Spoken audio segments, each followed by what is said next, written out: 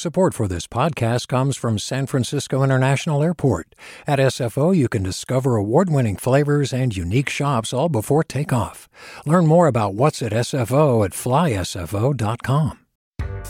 Hi there, I'm Randa Abdel Fattah from Throughline. If you're listening to this podcast, you know that KQED produces exceptional storytelling that keeps you informed, inspired, and entertained.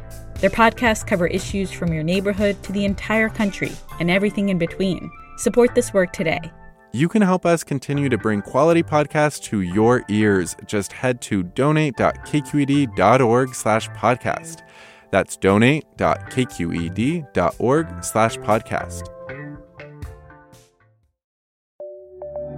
From KQED. Good morning. This is the California Report. I'm Saul Gonzalez in Los Angeles. Here are your California headlines.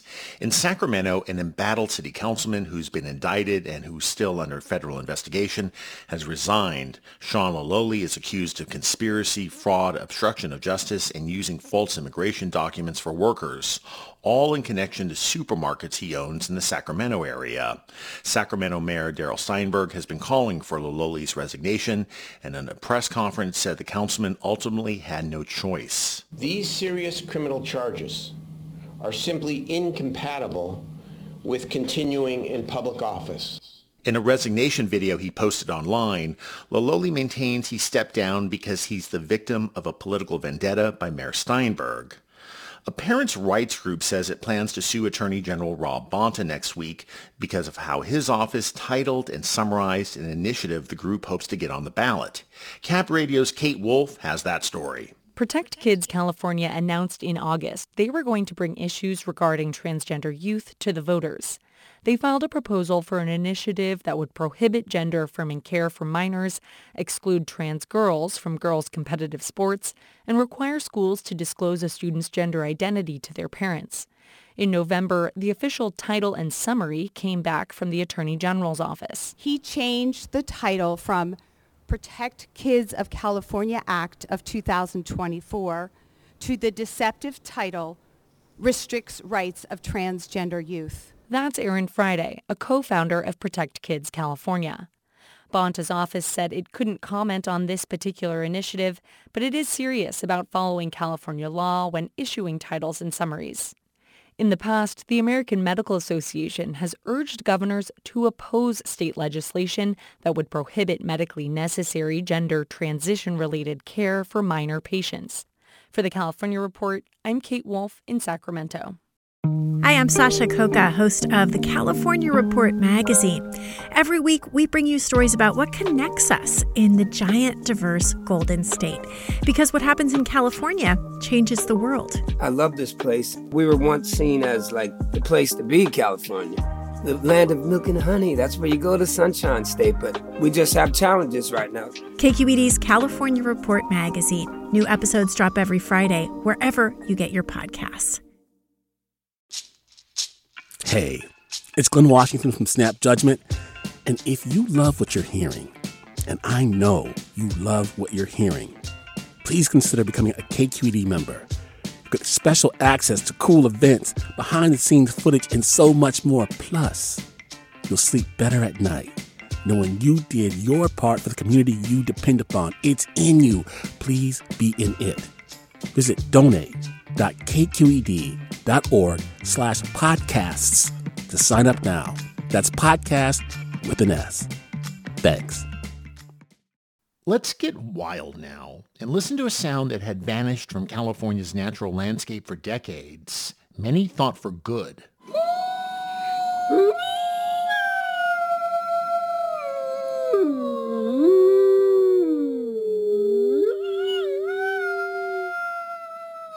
That's the howl of a gray wolf.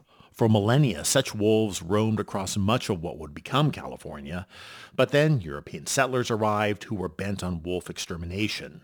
In the 20th century, the last California gray wolf was observed in the 1920s, but that changed in 2011 with the sighting of a wolf who had crossed into California from Oregon.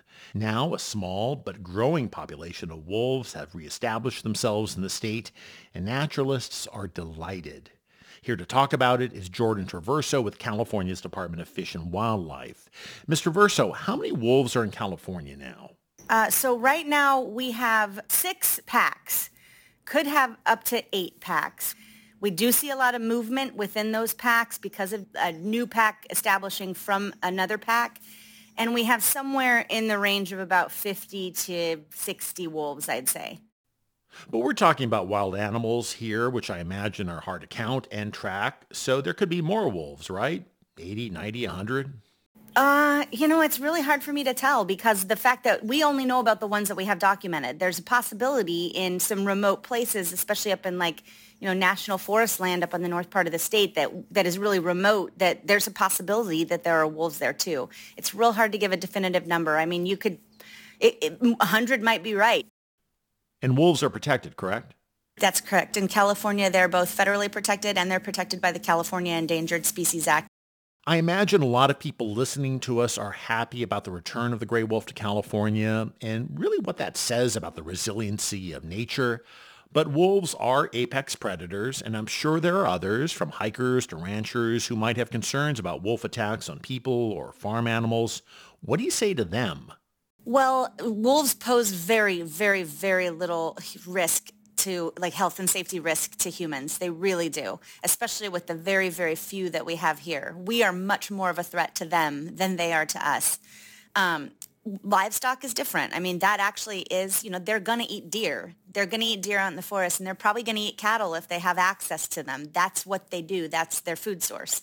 They will go out on a remote ranch and possibly kill livestock. And for that, we do have some reimbursement mechanisms. If you're a rancher, you say, I believe a wolf has taken one of my livestock, and then you apply for a grant to get reimbursed for the cost of that livestock. And then our guys come out and check. Sometimes we can tell with the collars too. Yes, we definitely know that there was a wolf in that area, so it's highly likely. And then they can also tell based on the kill if it was a wolf or if it was a coyote or if it died of something else and then was scavenged upon. They're really, really good at being able to determine this stuff. And what's the future of the wolf in California, and what does the state hope to see? What we hope is that these wolves are returning because we have applied the appropriate protections for them to be here, as well as providing enough suitable habitat for them to live here, because they do belong here. Wolves are part of our ecology here. This is their historic habitat, and we like it when things that belong here are here. It's really a great ecological story. Hopefully, it means that we are applying the right protections and we are establishing enough suitable habitat for wolves to come back into the state. All right. We have been speaking to Jordan Traverso of the California Department of Fish and Wildlife about the return of gray wolves to California. Thanks so much for joining us on the California Report. Well, thank you so much. I appreciate your interest in our wolves. And that is the California Report for Friday, January 5th. We're a production of KQED Public Radio. Our engineers are Jim Bennett, Brian Douglas, Christopher Beal, Catherine Monahan, and Seal Muller. Our producers are Billy Cruz and Keith Mizuguchi. Our senior editor is Angela Corral. Our vice president of news is Ethan Tobin Lindsay. And our chief content officer is Holly Kernan. I'm your host, Saul Gonzalez. As always, thanks so much for listening and have a great day. Support for the California Report comes from Stanford Medicine, comprising its School of Medicine and adult and children's health systems working together to advance knowledge and improve lives. StanfordMedicine.org. The William and Flora Hewlett Foundation, investing in creative thinkers and problem solvers who are working to ensure that people, communities, and the planet can flourish. And Eric and Wendy Schmidt, whose philanthropy works to create a cleaner, healthier, more secure world for all. On the web at theschmidt.org. Do you love learning about the San Francisco Bay Area? Its history, its people, its unique blend of cultures? Then you should check out the Bay Curious book. I'm Katrina Schwartz, editor and producer on the Bay Curious podcast, and I'm here to let you know that for the month of May, we've worked out a sweet deal for KQED podcast listeners. Right now, you can get the Bay Curious ebook for $1.99. That's right, $1.99. Just search for Bay Curious wherever you get your ebooks or find a link in our show notes. This offer does expire at the end of the month, though, so you'll want to act on it fast. Happy reading!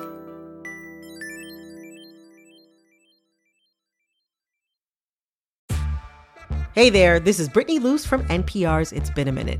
KQED's podcasts like The Bay, Bay Curious, Mind Shift, Right Nowish, and more all tell the stories of the Bay and beyond with reliable, human-centered journalism. They aim to inspire, make you think, entertain, and expand your understanding of the place you call home. Here's how you can support podcasting at KQED. Showing your support is easy, and you can join Brittany in supporting KQED podcasts too at donate.kqed.org/podcast. That's donate.kqed.org/podcast.